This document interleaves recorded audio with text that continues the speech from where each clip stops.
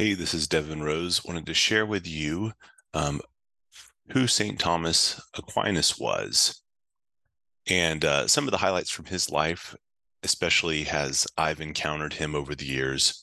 So, St. Thomas Aquinas was a Italian saint and doctor of the church. He lived in the 1200s. His parents did not want him to enter the Dominican order, so they eventually imprisoned him for a year. And when they couldn't break his will, they sent a prostitute in to seduce him to try to ruin his vocation to the priesthood. But he actually drove the prostitute away with a burning iron from the fireplace. And then angels came to assist him. More on that later. He escaped, and then he did enter the order of preachers, the Dominicans.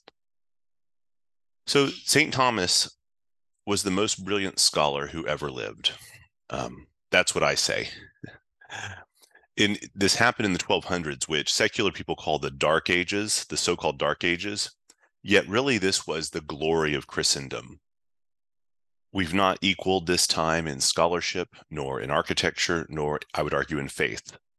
So whenever you hear someone say Dark Ages, it's because they are dark and they don't actually know what real Dark Ages are. So his landmark work is called the Summa Theologica. And what's funny is he wrote this for beginning students. Yet now, typically only advanced students in theology, political science, philosophy read it. Matter of fact, a friend of mine who's a PhD professor in political philosophy at a university, he actually went to England as a visiting scholar for a year to, one of their prestigious colleges, and spent a full year with a master studying the Summa. And yet St. Thomas wrote it in the 1200s for beginning students. That shows you how much we've diminished in our scholastic achievement.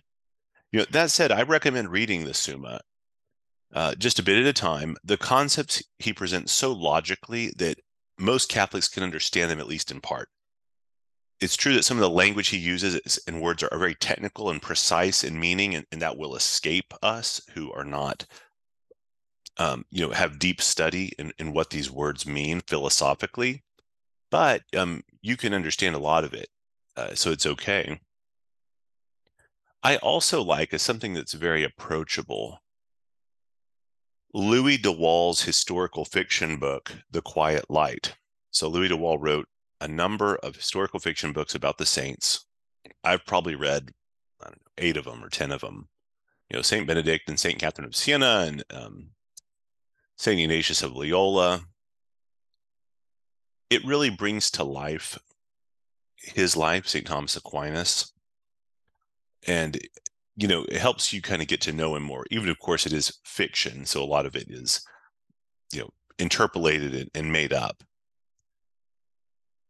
So St. Thomas, because of his great learning, and he was a professor, he became the patron saint of students and universities. And I really like this prayer that he had composed. I won't read the whole thing. You could just read St. Thomas Aquinas' prayer before study, it'll be called.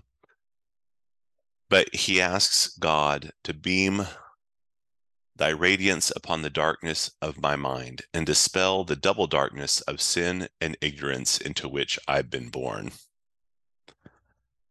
Order the beginning, direct the progress, perfect the achievement of my work. It's a brilliant prayer, and this is just one translation. There's others too. So students really turn to him in their before exams and while they're in school. He also is turned to for purity. And there's actually a confraternity that was started called the Angelic Warfare Confraternity of people wanting to grow in purity that he is the patron of. Well, if that wasn't enough, right? He's teaching brilliant things. He's refuting heretics, of which there were many in the 1200s. He also ended up composing 5 of the greatest hymns in the church.